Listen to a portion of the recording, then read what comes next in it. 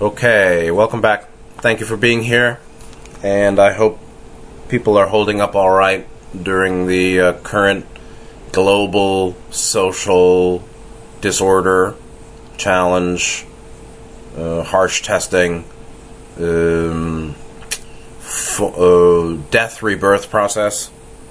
Today we're going to conclude the reading of the book Nityananda in Divine Presence, the final chapter called Remembering the Master Part 2. This is class 14 of the Nityananda series, and it will continue, meaning I will be reading from the next book, Nityananda Sky of the Heart, Jewels of Wisdom, which I don't have as a PDF, so I'll read with the book in my hand starting next week, I think.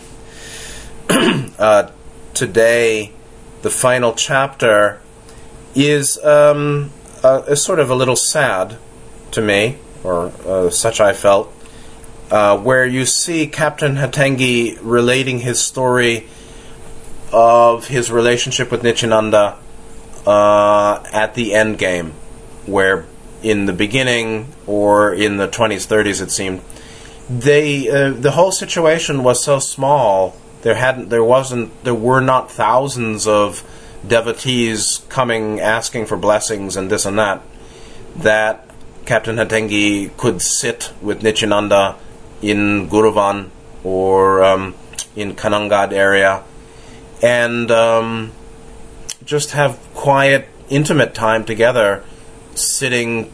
I mean, the darshan of sitting together in silence. Beautiful, beautiful. And that was really not available at the end. And Nityananda's life, he basically gave himself to humanity, in a sense, where he settled in one place and just kept doing his thing, and more people kept coming, and they had to keep building and accommodating the increasing number, and everything that was given was put right back out to the community for feeding programs for children and sannyasis, and a hospital and a lodging, and developing the infrastructure of that area, where he had done the same in the south as well. And so from Ganesh Puri to Kailash at the end, as it had been done from Kanangad or Guruvan area in the south before that, he's just flowing along and doing his danda, and more people are coming, and inevitably the preciousness of how things were early on was unavailable at the end. And so Remembering the Master Part 2 is the last chapter in the book Nityananda in Divine Presence, which again is compiled by this Captain Hatengi. And these are his final recollections. And I will read this chapter today, and also bring in an interesting quote from another teacher that I never really was close to, but I had a close friend who loved him, Meher Baba. He was the one who said, don't worry, be happy. But I think he was a little deeper than that, talking about Antaryani and the Guru, like the sun and the rays of the sun, and the world that gets illuminated by the sun and its sunbeams. Very interesting passage, the second link I sent. So let me read the final chapter of Nityananda in Divine Presence, and bring some other references in, and prepare for the next section, or the next book next time. So, final chapter, Remembering the Master Part 2, from Captain Hatengi. On a dark night in June 1945, I was at my usual place by the door to the room nearest the baths. Oddly, Nityananda was sitting behind me some 12 feet away. We were both facing south and peering into the darkness, when suddenly he shouted in Konkani, "Who's there?" I had to strain my eyes to see a person slowly moving toward us. "It is I," the man replied. Another shout erupted behind me, meaning Nityananda. "Who?" demanded the master. This time the man said, Satyanarayana Prasad. Prasad is an offering, and Satyanarayana, I don't know. Satya is correct. Satyanarayana Prasad. The master shouted back, "Prasad for whom?" Repeating this a second time, he added, "Is anything known about this place?" Meaning himself. What's that? Well, somebody had come there making some kind of offering, or attempting to, and Nityananda challenged him, but it was all telepathic in terms of Nityananda knowing where the guy's coming from and addressing his intention without dialogue associated with the offering of prasad. And the next paragraph goes on. "I had considered Nityananda to be an incarnate personality," also the word antaryani, "since I first received his darshan," meaning a completely enlightened being from birth.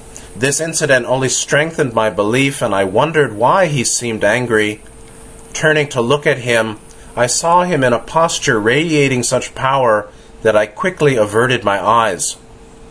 With great kindness, he said to me, Prasad means something received with God presenting himself fully satisfied in the chosen form and bestowing the gift. You may have it now. By offering it to me, I knew the prasad had been consecrated, meaning the food or the material. Pointing to the stranger, he then added, that man did not come for prasad, but for sankalpa. A sankalpa is a vow taken to perform some action if a prayer is answered, a practice that the master generally discouraged. As the man began telling his story, my guru Nityananda admonished him and ordered him to return to the ashram from which he had come. And so, what is that all about? It took me a little time to try to figure this out. The man is coming with an offering so that his request or prayer is answered. Came to Nityananda agreeing to vow, within a vow in mind to be taken if the prayer that he had been offering, he was about to bring to Nityananda, the prayer to ask something, would be answered by Nityananda. That Nityananda discouraged the practice is also important. A lot of people actually, not a lot, obviously, but in Buddhist also, Buddhist and Hindu communities over the centuries, it is a practice that is sometimes taken. Give me this and I promise you that. If I get this, I'll do that. And Nityananda said, this is Sankalpa. And why did Nityananda discourage it? Probably because, as far as I can see, it gets one into multi-incarnational dynamics that one is unaware of. Making a certain kind of vow in a metaphysical spiritual setting, requesting the answering of a prayer or the fulfillment of a wish from a teacher or through a magical metaphysical process binds one in ways one doesn't understand. Self-binding by unwise sankalpa, vowing, vow-making upon fulfillment of a wish or a prayer. That's just one part of it, but I think that people can get into trouble when they're signing up for obligation that they don't understand. So this man perhaps came that way, then Nityananda, knowing that without having to talk to him, of course, also acknowledged that there was an offering to him called prasad being given in the vow making, and this posture radiating such power is a kind of fierceness. Why so fierce? Probably because there were metaphysical forces in play that he had to neutralize, because the guy came from another ashram.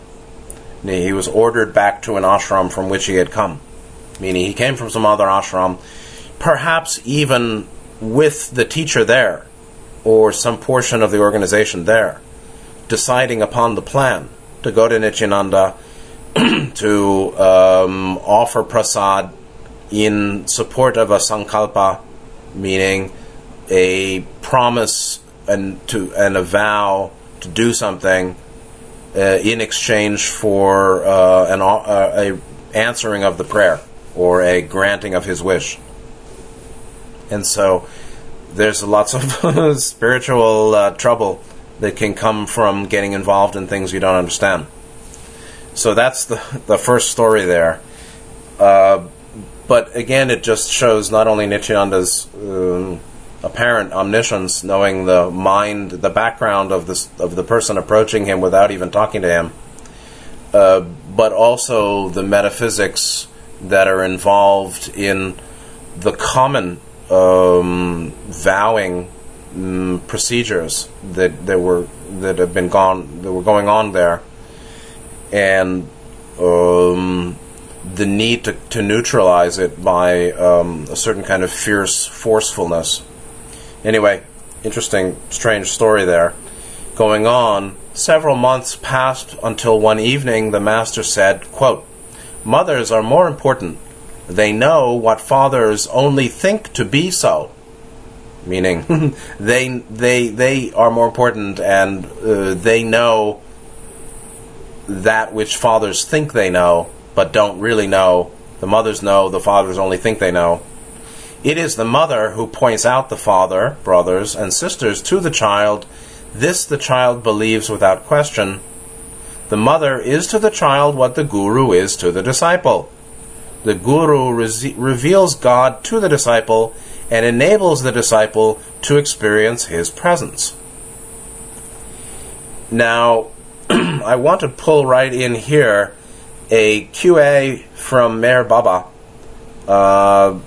The page is the avatarmeher.org.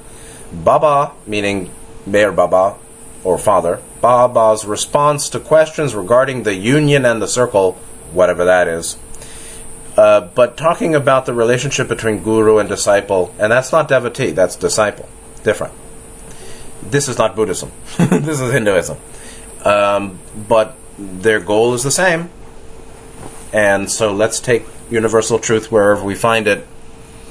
Question to Meher Baba. Then if this prize, meaning I think attainment, complete and perfect enlightenment, moksha, mukti, moksha, complete perfect liberation, freedom. Then if this prize is sure of attainment for everyone, why strive for it? It will come of itself. This is a question that is commonly asked from the perspective, in response to the perspective or the truth that all souls will return to source someday. Yes, indeed. And it's all done by God anyway. So, if the prize is sure of attainment for everyone, why strive for it? It will come of itself. Meher Baba answered, your striving and struggle are what bring you nearer and nearer to the goal of truth. Even though you fail 99 times, if at last the 100th effort brings to you the realized Jnani Guru, wisdom Guru, all your labor is amply repaid. Meaning the 100th time, even if you failed 99. For from that moment when you find the Guru, you will be pushed continuously towards the goal of truth through your Guru's secret working and hidden powers. Hence it is said, strive on and on. Take as an analogy these sun rays falling in the center of the Makan, and that was a structure, Makan e Kas, staff quarters of the main Mandali. Mandali is from Mandala, It's, I think, just the Hindu term for a religious building structure, physical structure for residence or ritual. So the sun rays falling in the center of the building where he was giving that talk, perhaps, which have penetrated through some opening in the wall, the sun rays, compared to the greater space of the Makan, which still lies in darkness, that portion illuminated by the light of the rays is small, and the rays themselves are few. So you've got the Makan, the sun rays, and then the portion of the structure illuminated by those rays. Right? Such is the condition of the people in this universe. Actually, it's 3D humanity. The huge mass of humanity remains in the dark, ignorant of any real knowledge. Only a few can be counted among the knowers of inner knowledge. Antaryani. That's another translation of Antaryani. So, the huge mass of humanity remains in the dark, ignorant of any real knowledge. Then, only a few can be counted among the knowers of inner knowledge, Antaryani, having gleaned light from a realized person.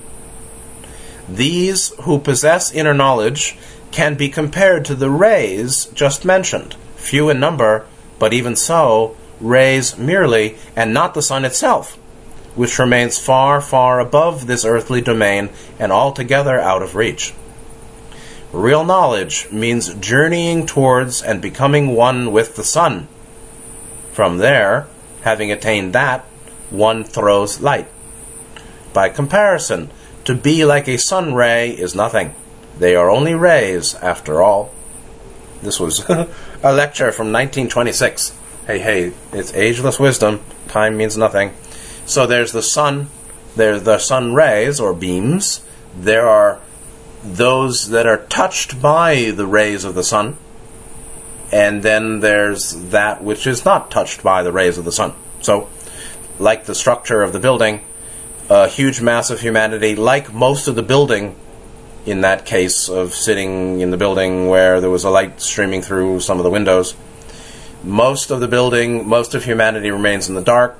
Yeah, they're 3D repeating, very much so, and decent. You know, they're heart chakra activated somewhat, but insufficient for 4D positive graduation. Right? They're co-creating catalyst, co-programming catalyst before birth with higher self. Yeah, could be. Seems to be what Ra said. That's more than half, but not harvestable or meek enough to inherit the earth. not positively oriented or committed to truth and goodness enough. Then you have those that have some degree of knowing inner knowledge, having gleaned light from a realized person, or been touched by the rays of the sun. The rays of the sun could be seen as a guru, the sun could be seen as a guru, but actually the sun is the logos, or the sun is a physical manifestation of the logos, just as the solar system is too, but perhaps it's a more holistic or a more fitting, accurate manifestation. Its nature is closer to the nature of the logos than a planet. So a star system with planets and a sun, that whole thing is a physical representation, physical manifestation, the 3D form, one of the 3D forms of the logos. A logos that may manifest multiple solar systems. And so the sun, in a sense, is not really more of the logos than a planet, but its nature giving light and heat and life.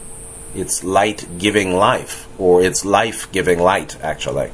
Its life manifests light in a way of greater potency than the physical Earth, than the planets of a solar system, is therefore a closer symbolic representation or manifestation of its author, of God or the Logos.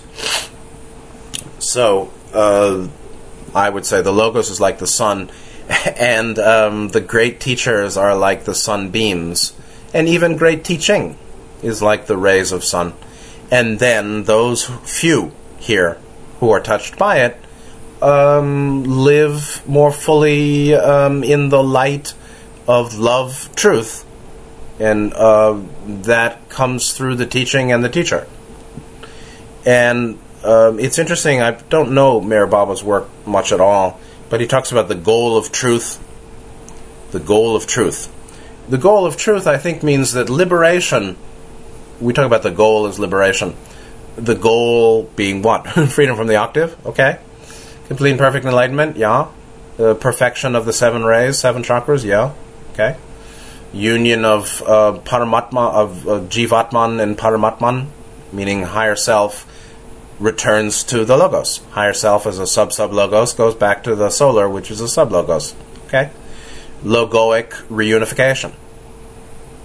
Logoic reunification. Reunification of the spark of the Logos as higher self, as the, very much like the significator, actually, in the series of 7 in the Tarot. The higher self as a sub-logos returns to the solar Logos and is free of the need to reincarnate in the octave. That's a goal that is of liberation, ending of desire, ending of craving, ending of rebirth, ending of Maya or avidya, ignorance. That is also a goal called truth. It's the truth of full manifestation of true nature. One's own true nature is the true nature of the one. It's not a personal possession, so it's not my true nature, it's the true nature. It's transpersonal, impersonal, pre-personal, non-personal. It's the source, it's return to the source of light.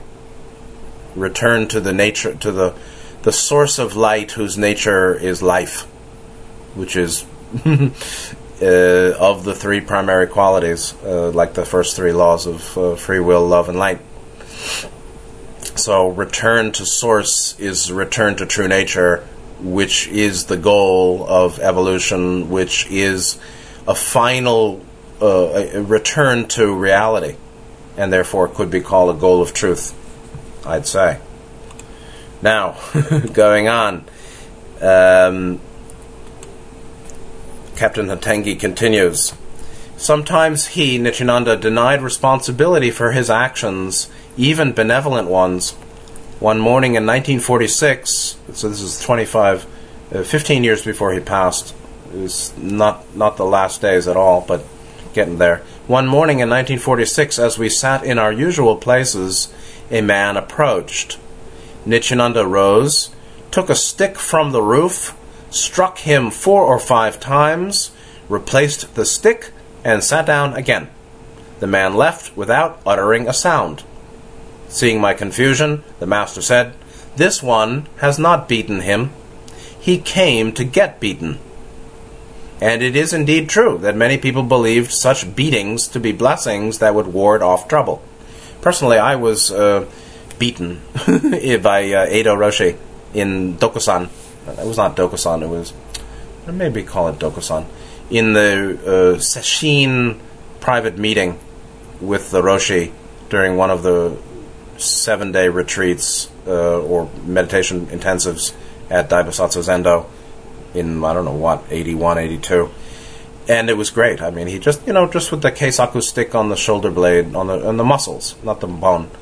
And it was just perfect. It was great. I really liked it. It was not sadistic at all. It was really helped to beat out the pain and blockage in me. And he asked, "What is mu?" And I demonstrated my understanding of mu, and was well rewarded by multiple beatings with the Keisaku on the shoulder. And it was great. I felt really happy afterwards. And he said something like, only the swift horse gets the stick. And that's the way it goes. So there is some, at the right time, when one is deep in certain kind of dukkha, path dukkha, that kind of a beating is very helpful. Going on, Hatengi explains, "This reminds me of a story about the great Vyasa, author of the Vedas, the 18 Puranas, and the Mahabharata, with its beloved Bhagavad Gita. It is in his honor, Vyasa, that we celebrate Guru Purnima every July in India.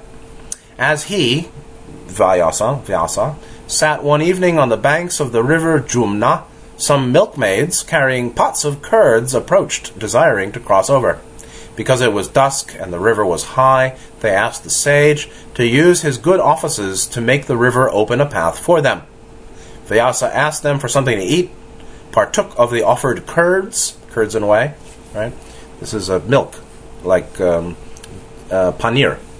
And then addressed the river, "If I have eaten nothing, make a way for these milkmaids."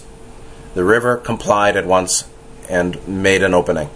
Because Vyasa always identified with the absolute, Atman, and not with his physical body, his true form, meaning he, had not eaten. Nityananda was often described in the same way. My visits to Ganesh Puri, and here's where you can see how all good things come to an end. My visits to Ganesh Puri were infrequent between 1948 and 1954, estranging me from a new generation of devotees. Then, restationed in Bombay from 1955 to 1957, I often felt lost during my monthly visits. In addition, my few overnights were spent in the big hall, since the one flanking Nityananda's room were no longer used by visitors, two of them. One was now a kitchen, while the other was kept closed and used for storage. One rainy September night, rather than stay in the big hall, I made up my mind to sit outside the kitchen near the master, who sat there on a bench. At 7 o'clock, he called to a devotee whom I did not know, asking him to open the closed room for me.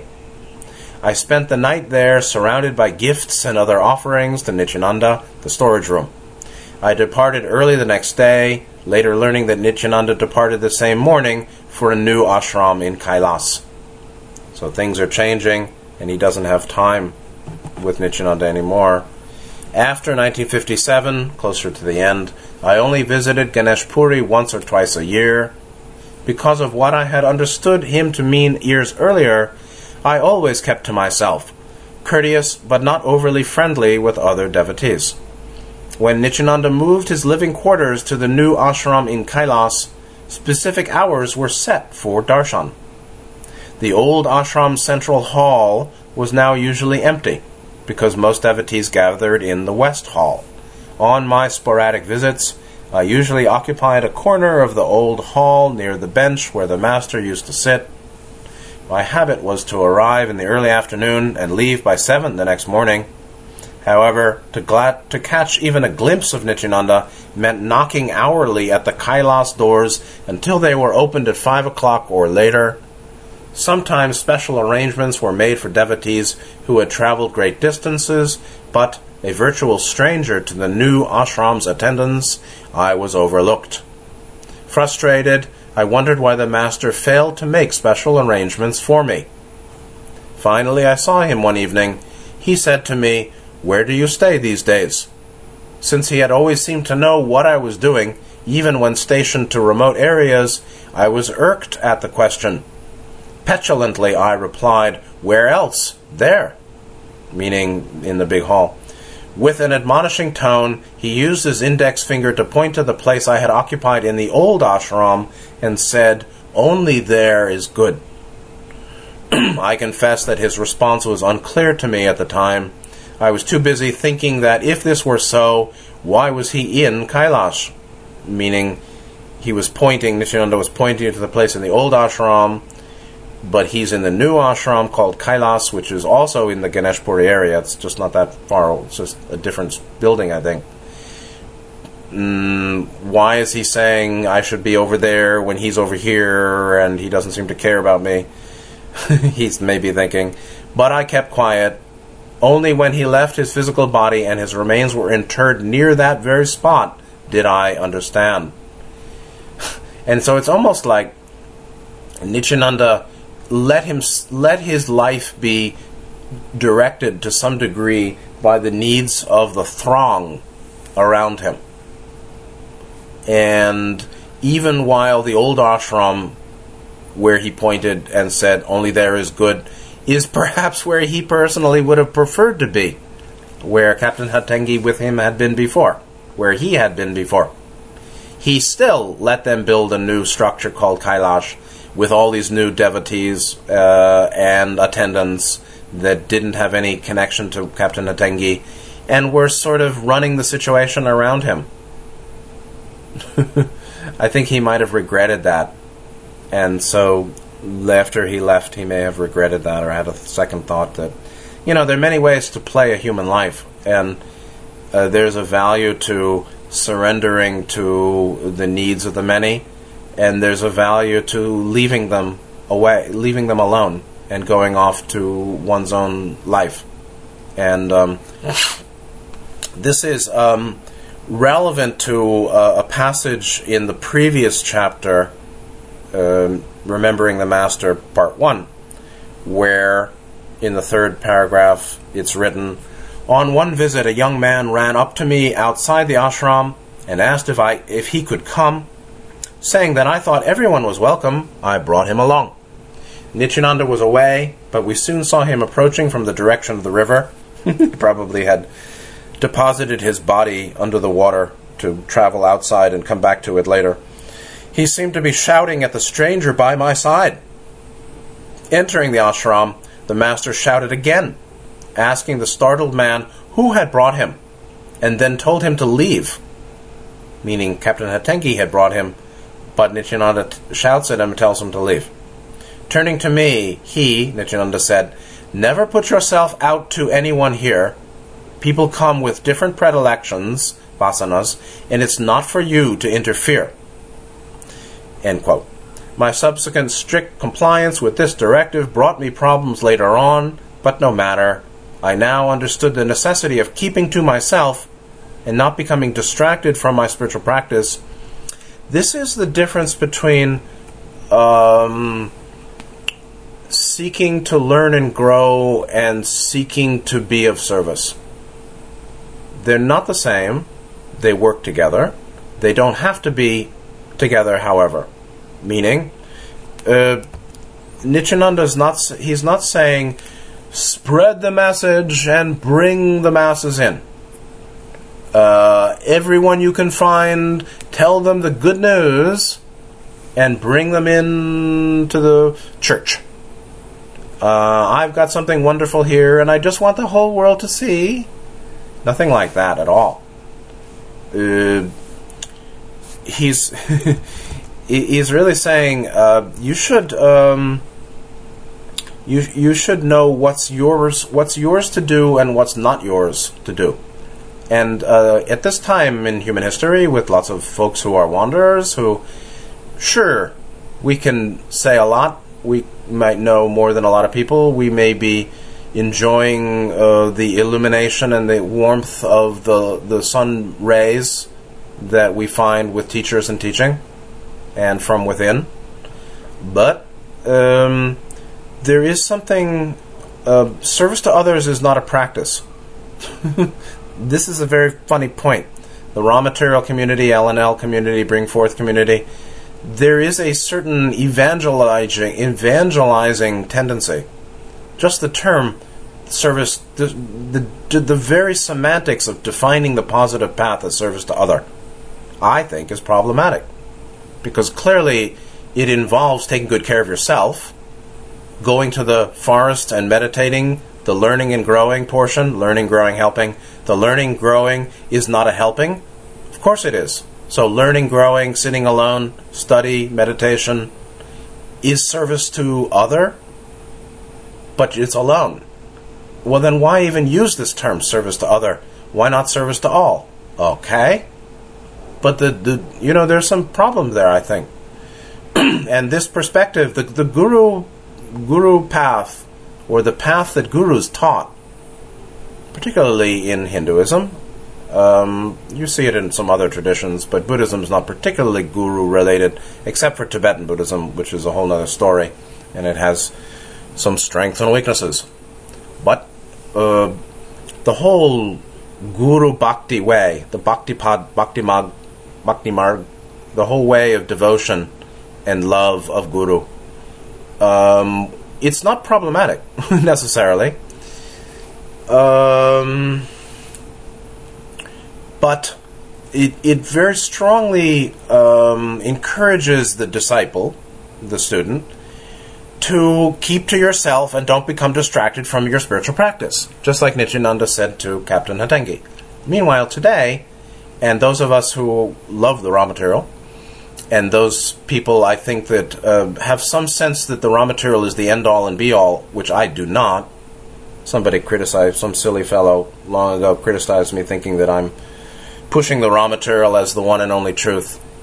Hey bro, how about my playlists? There are a lot of other stuff way far from that. I don't see a lot of raw material people bringing in half a dozen other traditions, actually. So, no, I think the raw material is beloved, and there are limitations. And one of them is suggested by the terminology that the positive path is called service to other. That seems to imply service is the path. Service is not the path. Transformation of the 7 rays is the path. Transformation of the 7 rays on the positive path, or as the path, requires green ray always, or just like just like Buddhist Satya, the Bojjhanga, Sapta Bojjhanga, the 7 factors of enlightenment always require mindfulness or sati. Likewise, the positive path always requires green ray, but it doesn't require getting involved with other people. It really does not. And there are a lot of spiritually minded people who don't seem to know how to live without being needed by others, and don't seem to know what it means, don't become distracted from your spiritual practice. And then there are others who don't know how to be of service to others.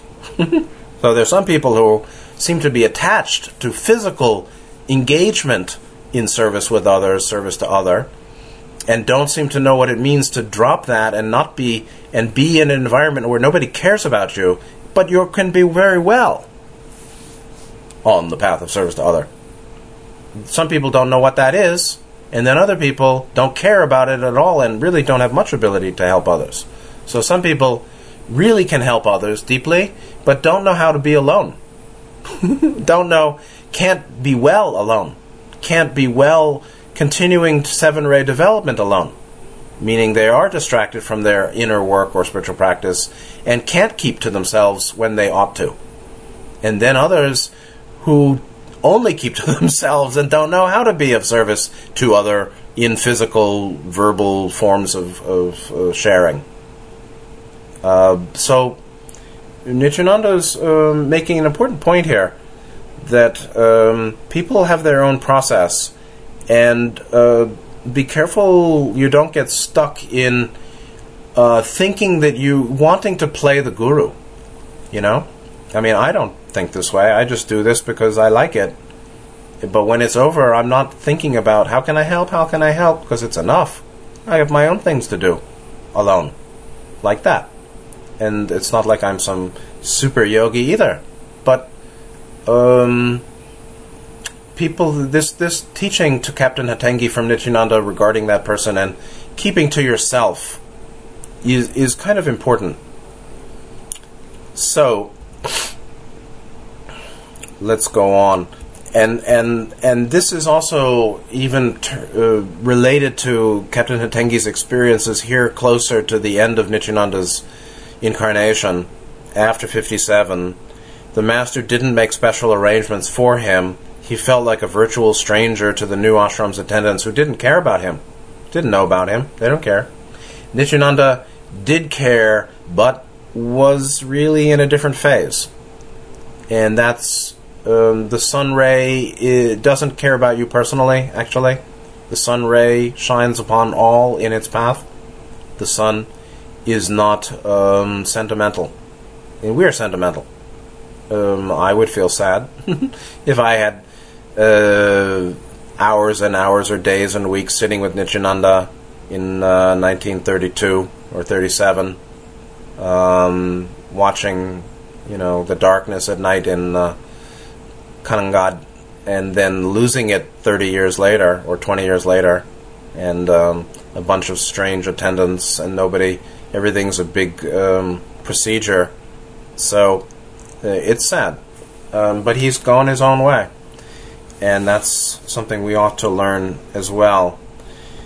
Going on, so while Nityananda acknowledged that the old ashram, only there is good, still let himself be swayed, or let himself respond to or direct his continued flow of life in relation to the throngs of people who kept coming to him for help.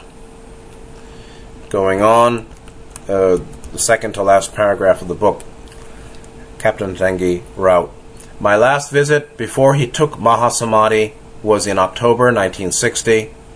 Late in the evening, and after numerous hourly knocks on my part, an attendant opened the door and asked me to sit beside his chair," meaning Nityananda's chair. The master was resting in his room. About 10 minutes passed, while two devotees in the passage were trying to work a new tape recorder. I have to get this call. We'll pause here. Okay, continuing. So, Captain Tengi writes, his last visit before Nityananda took Mahasamadhi was in October 1960. And you can see how things had changed a lot since his prior intimate times with the master. Late in the evening, after numerous hourly knocks on my part, trying to get into the inner sanctum, the attendant opened the door, asked me to sit beside his chair. The master was resting in his room. About 10 minutes passed while two devotees in the passage were trying to work a new tape recorder. The particular words they had managed to catch were of Nityananda repeating, "Without the Guru's grace, nothing happens." Thinking of myself, I wondered whether my 5-hour wait was due to a lack of grace in my life.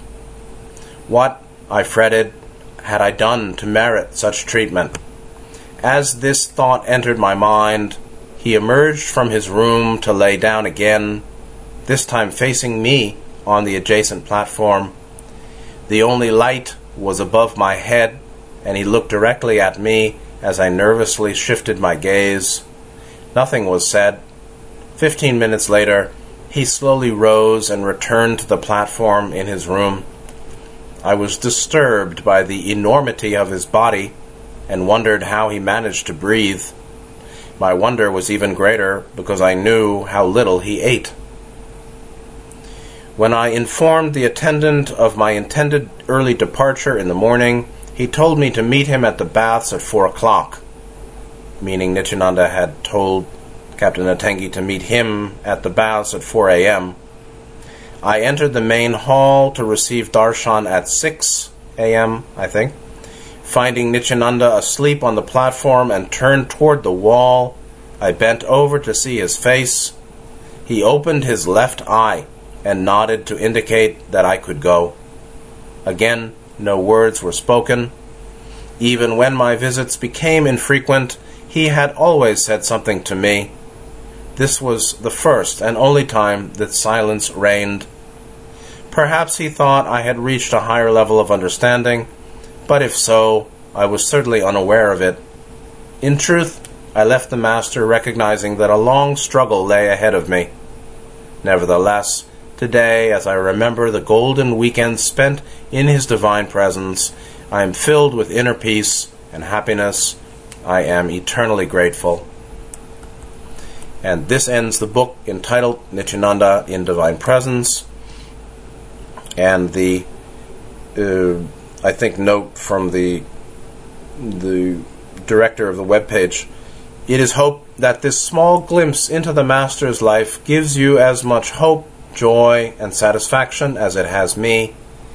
Mahaguru Bhakti, which means great Guru love, devotion, or great devotion to the great Guru. M is the one who runs this nonduality.com website. So, therein, or thereby concludes the book Nityananda in Divine Presence. And you can see how all things must pass, and Nityananda, it's first of all, it's Captain Hatengi was one of 10,000s, many 10,000s of people who wanted Nityananda's time. And so to have 10,000, many 10,000s, tens of thousands of people wanting one's time, what a difficult way to live, I think. And yet that was the Danda Dharma that he offered to himself, Nityananda. And I don't know if at the end Nityananda was silent with Captain Hatengi because he considers that Captain Hatengi reached some higher level of understanding. Certainly he probably felt that words were not necessary. That doesn't mean Hatengi has some higher level. It just means words are not necessary. And I think it's particularly related to the fact that it's about to leave. He's about to leave. It's over. This is it. This is the last chapter, like we did today. And the last chapter of Nityananda's life, and the last meeting, and the last phase of meetings between Captain Hatengi and Nityananda, as Nityananda was full of the needs of the tens of thousands. His body was enormous without eating, because, just like that story before, it seems, he had internalized the needs and the longing and the seeking, whether it's low or high, of the tens of thousands that came to him. So tens of thousands come to him with desires low, middle, and high, from lottery numbers to looking for a job or money, to please help my sick child, to please help me in my meditation, to please awaken me, to please guide me towards the path for my own transformation. Low, middle, high. And he had ate them all, in that he internalized or vibrated in harmony with those the countless desires of the tens of thousands that came to him. And I think he was tired. And words, it was beyond, the time for words had passed. Certainly with Captain Hatengi, and really in general, the time for words had passed. And in fact, Nityananda's whole life is not much of words, but of giving and detachment. I mean, his whole way was dana, or generosity. I mean, like a wish-fulfilling gem. I mean, that's all he did. That's all he did for decades, for tens of thousands of people, is to give them, I guess, just what they wanted. Not endlessly, but muchly. Tens of thousands were granted their wishes, low, middle, and high. And that he internalized that. He had given himself to it and become one with it, with the calling, the longing, the seeking, low, middle, and high, the desires of the throng, the mass, the mob that came to him. And becoming one with it, he ate it, or it filled his body. He didn't eat it, really. It just absorbed it not by the mouth.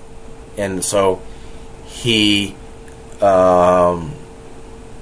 body expressed, was a manifestation of his mind, right? Where his mind field, chittakash, encompassed the whole of the desires, low, middle, and high, of the tens of thousands of people who came to him over decades. And his body likewise reflected that chittakash, encompassing, holding all, embracing the whole of all those people's, those devotees' desires. and the time for words was long past. And it's sad, it's poignant.